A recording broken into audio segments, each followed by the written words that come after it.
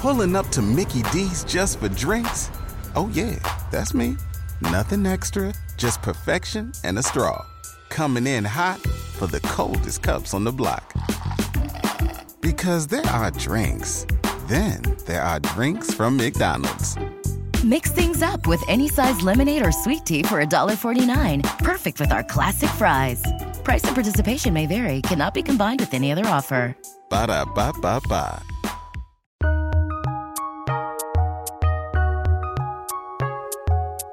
Welcome to the Fantasy NBA Today podcast.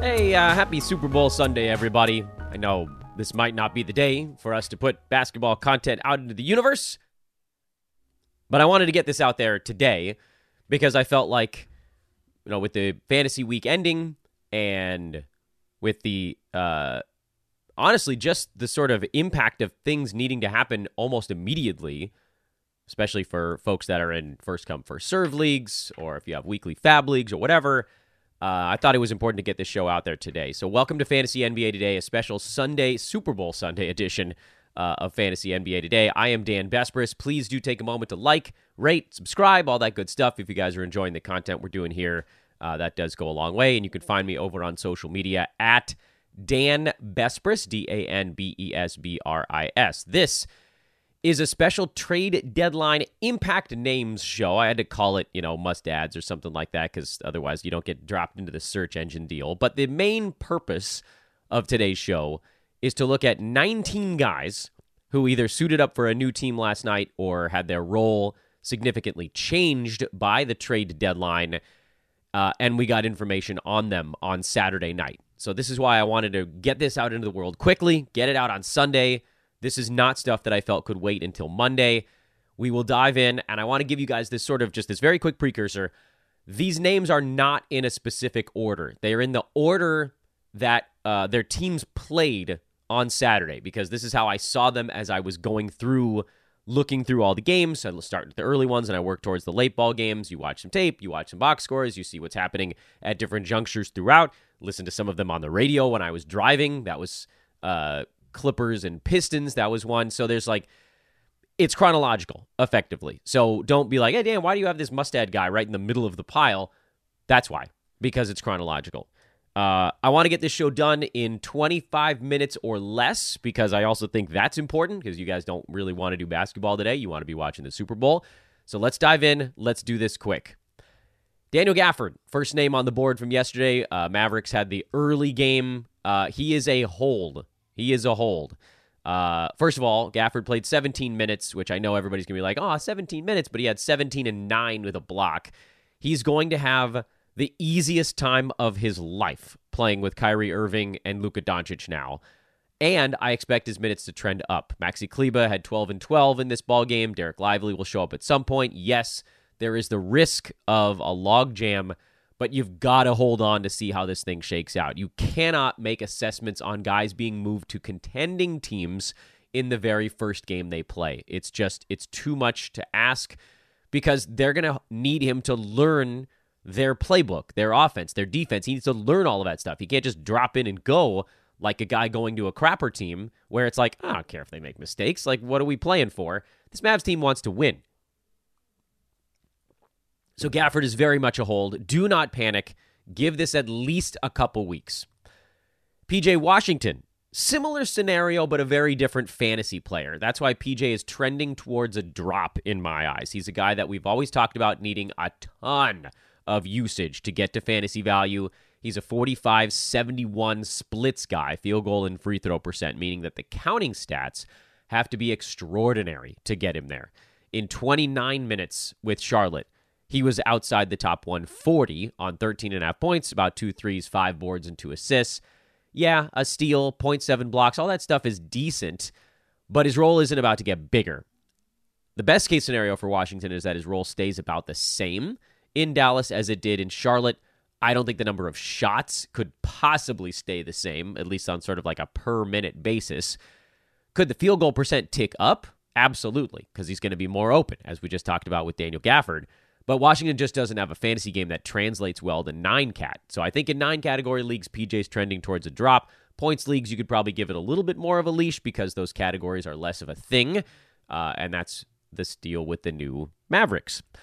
Marcus Sasser, who I got a lot of questions about. I never really talked about him as a guy I liked. I mentioned on Twitter, I said, you could see how this thing shakes out with him. He had that pretty good ball game for Detroit when everybody was out, and then they were going into the trade deadline. But my also thought was, this guy's coming off the bench.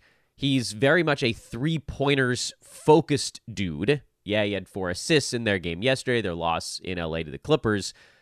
But they're going to want to get a look at their new guys. So Sasser, in my eyes, is more of a schedule stream. Probably, again, if we're we have to classify these guys in a particular way. And if someone is just a schedule play, meaning you drop them into your lineup when they have, 3 and 4 days or something like that, that effectively makes them to drop. That's a waiver wire guy who you're only picking up for 3 to 5 days at a time. So I don't think Sasser is going to be consistent enough to require our attention. Simona Fontecchio, on the other hand, does look more intriguing. He came off the bench, but he played 32 minutes. He provides a certain size that the other guys off the bench don't have, and shooting. So it's size and scoring. He took 19 shots in the Pistons' loss, 20 points, 9 boards, 3 threes, and a steal. We know he can hit threes. We know he can get some steals. I don't think he comes anywhere near 19 shots again for the foreseeable future. But he played 4th most minutes on the team behind Ivy, Cade, and Duren. Those guys are the core. And to say, all right, Fontecchio, you're going to play minutes like the guys with the core, I mean, what's to stop him from starting in the next ballgame? Mike Muscala got the start at power forward in this game and played 9.5 minutes, and then Fontecchio picked up the rest of them, including, I think Fontecchio played the last 18 minutes in a row in this game, unless he got a 30-second breather in there. But he was basically in, from midway through the third quarter until all the way to the end of the ball game. That's showing a lot of faith in a new guy, and it seems like he's sort of part of the building blocks now. So Fontecchio, speculative ad. This might not stick, and his 9-net game is not outstanding. He's mostly threes and steals with a smattering of boards, but he's not a bad free throw shooter. Field goal percent will probably be a small negative. That can be overcome with a little bit of the counting stuff, and so then that's why we call it speculative, because I don't know if the counting stuff's going to be good enough every day, but it certainly was last night. Before Shopify, were you wondering, where are my sales at? Now you're selling with Shopify, the global commerce platform supercharging your selling. You have no problem selling online, in person, on social media, and beyond. Gary, easy on the cha-ching.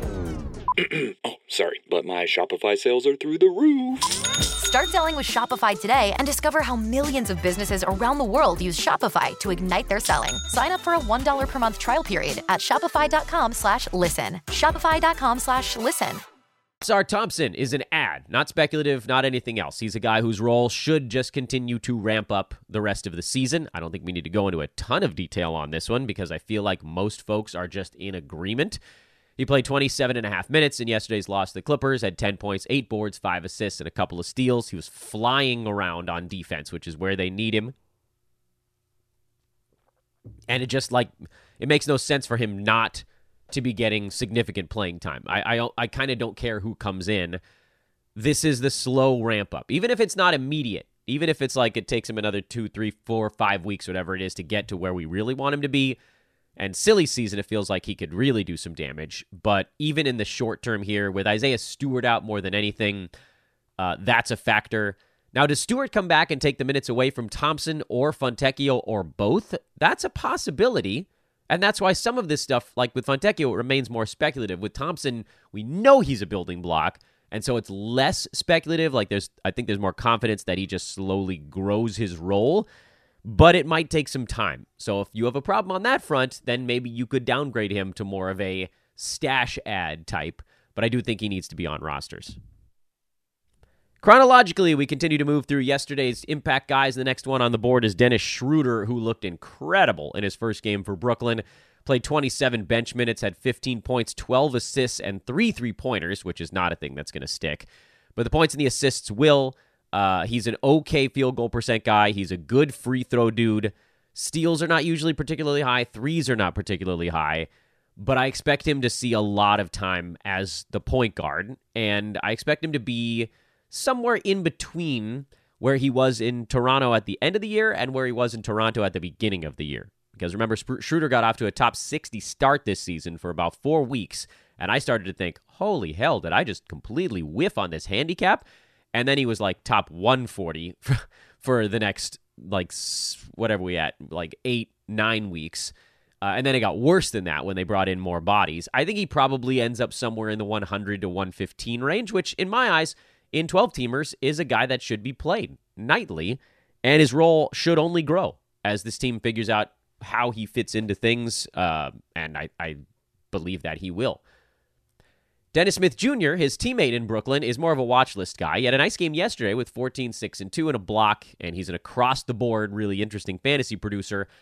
I just don't see how Dennis Smith gets more than 22, 23 minutes on average the rest of the year. There are just too many guys. Claxton, Cam Thomas, Cam Johnson when he comes back, Ben Simmons, Mikal Bridges, Dennis Schroeder, Lonnie Walker, who only played 6 minutes. Where are the more than 23 minutes for Dennis Smith Jr. going to come from if the team stays healthy? Now, if Cam Thomas goes down, or if Schroeder goes down, or if Simmons has to pack it in for the year, then you start to look back and say, okay, now I could find a way to squeeze another 3, 4, 5 minutes in, and that becomes a more reliable number. But for now, watch list. Trey Mann, as we move to Charlotte now, I think he's a head-to-head league and a points league ad because he started at shooting guard. He ended up doing a lot of sort of point guardy stuff with 9 assists, but his percentages are crap, which, again, head-to-head side, I know everybody's punting one of the percentages. It seems like everybody's punting one of the two.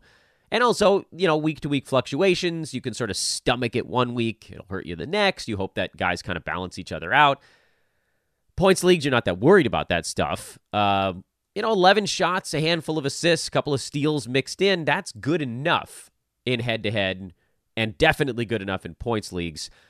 I remain incredibly skeptical that he can get inside the top 100 in roto formats because of the percentages. Now, I know this year he's at 47% from the field, but this is his third season in the NBA. In the NBA. In his previous 2, he shot 39% in both of them.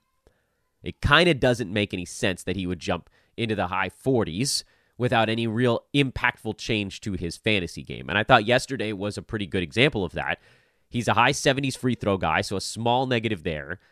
He shot 36% from the field because he got some volume in yesterday's game. And then also, look, honestly, the 9 assists are probably on the high side as well, especially if LaMelo Ball ever shows back up again. So I don't think I'm picking him up in sort of like a what you'd call traditional 9-cat roto, like I'm trying to win all 9 categories kind of format.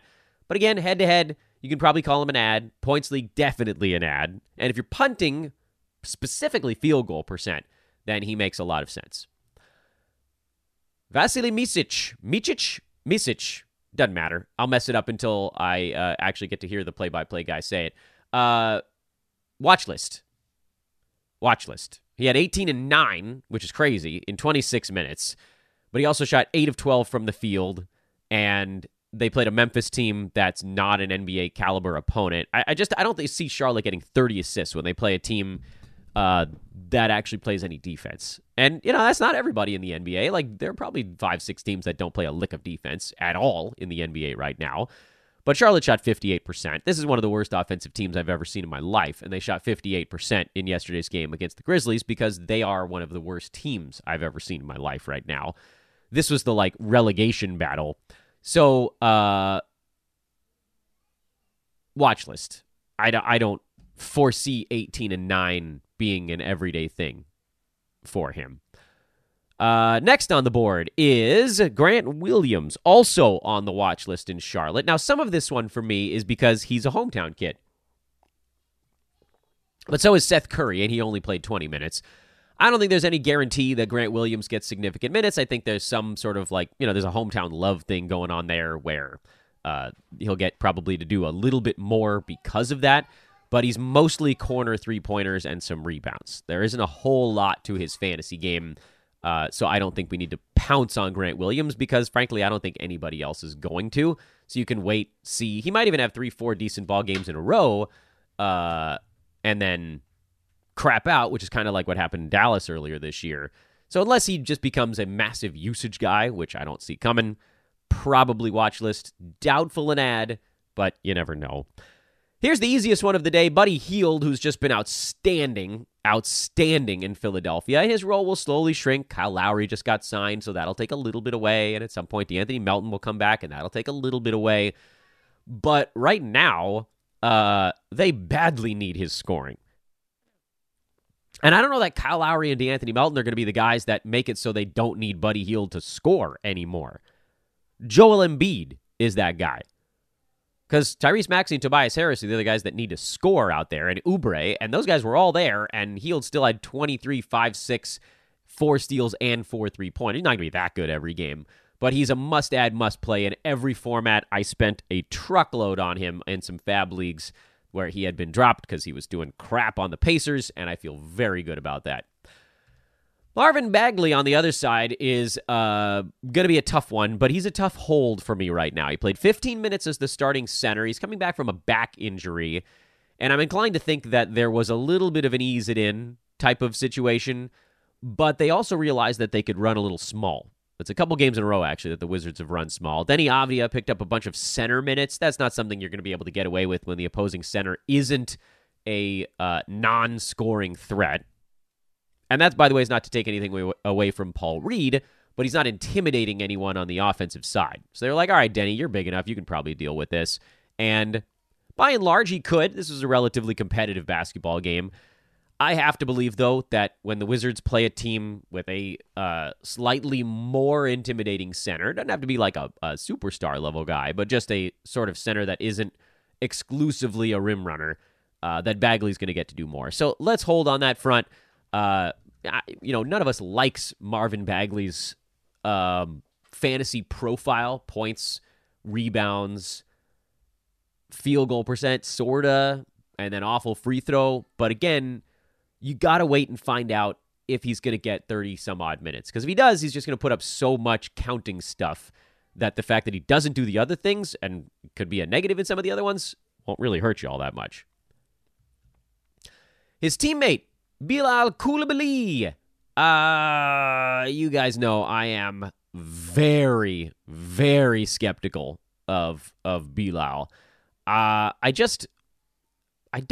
I don't think he has the fantasy game. Sorry, Bilal. I don't think you have the fantasy game. So my comment here is skeptical. He had a good game 2 games back. He had a dog-do game in his last one, percentages that are just, obliterating you. And that's the thing with him. Like, I need him taking a ton of shots, but I also need him to not miss all of them. That, to me, is asking a lot. And again, points leagues, some head-to-head formats, that type of stuff is less of an issue.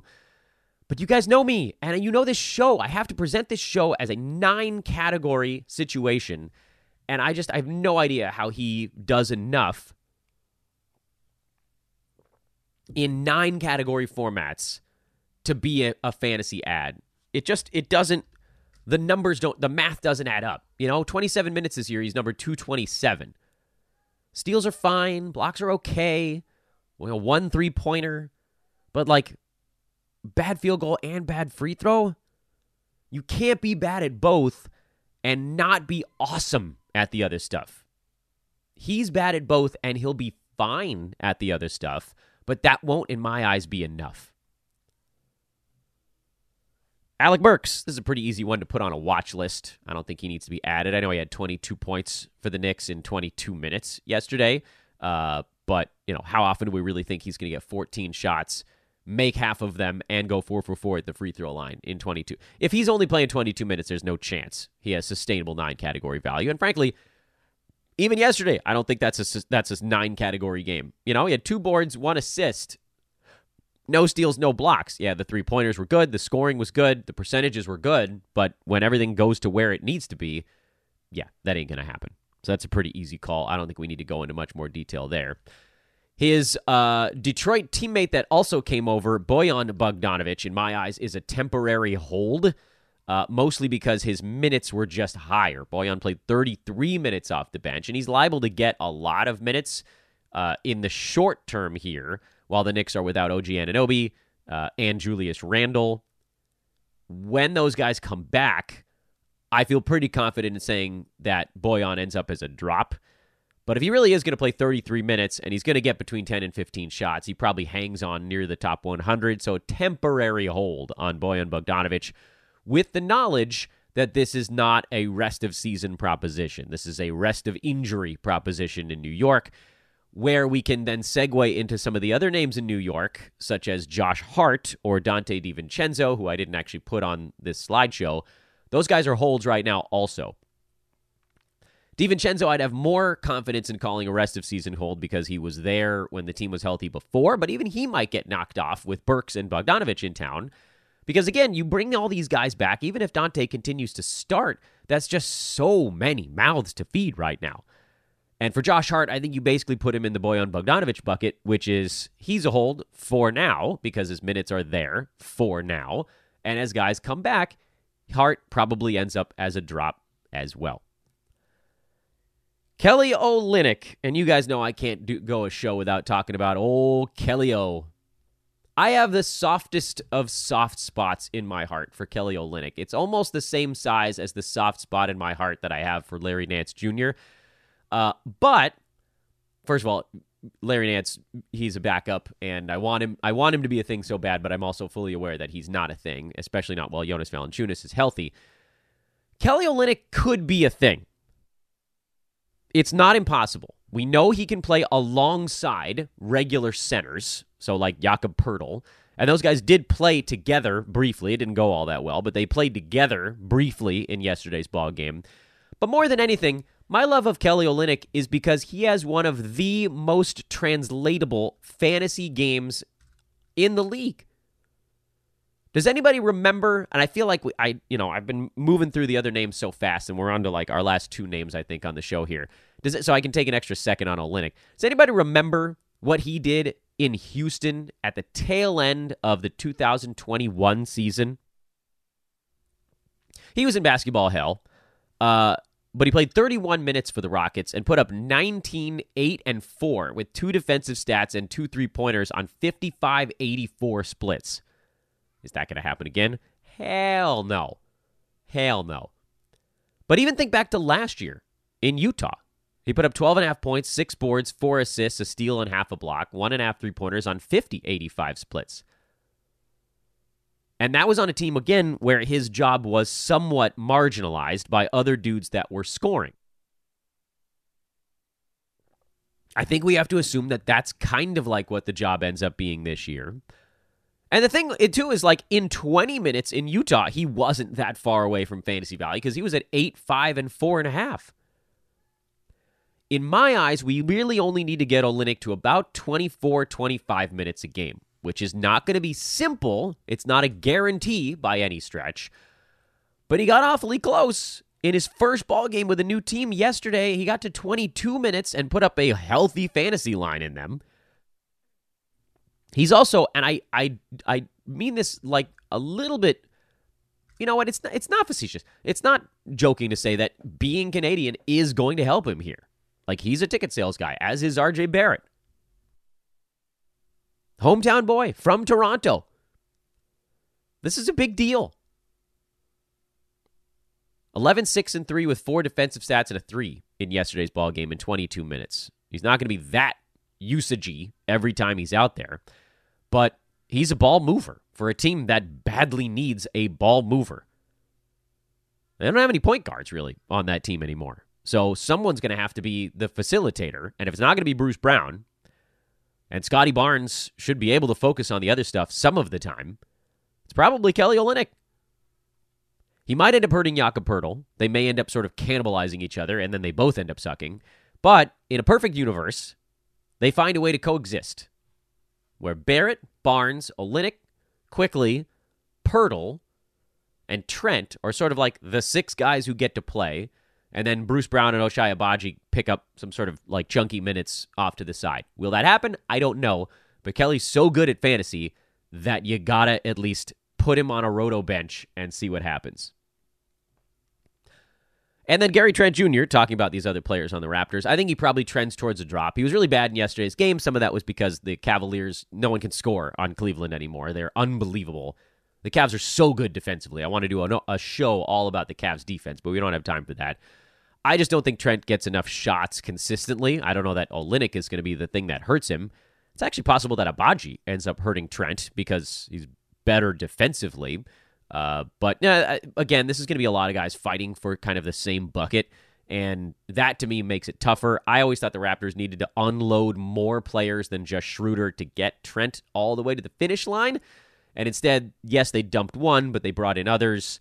So I'm guessing Trent is a drop. If you wanted to hang on for 1 or 2 more games, I have no problem with that. Maybe he ratchets it back up, but I don't think he does. And that is your lightning round through 19 players here that I thought were interesting enough to talk about from the Saturday card.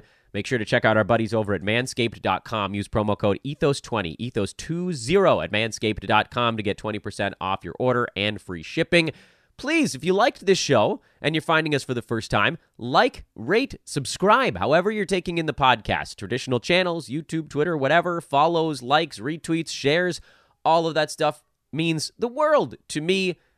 Dan Vespris, at Dan Vespris over on social. Check out sportsethos.com and Ethos Fantasy BK. That's the Twitter feed where you can get your NBA news. Impact Guys done. We'll update it again as we do our normal weekly shows starting tomorrow. That's another good reason to subscribe. And in the meantime, enjoy the Super Bowl. Have a great day, everybody. We'll talk to you soon.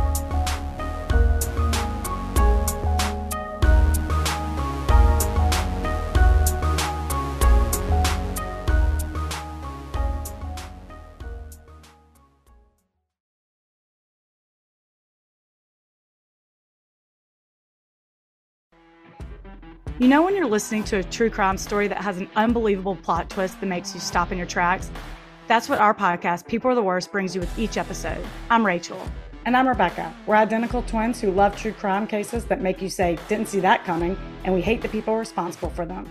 Listen to People Are the Worst now on Apple, Spotify, or wherever you get your podcasts.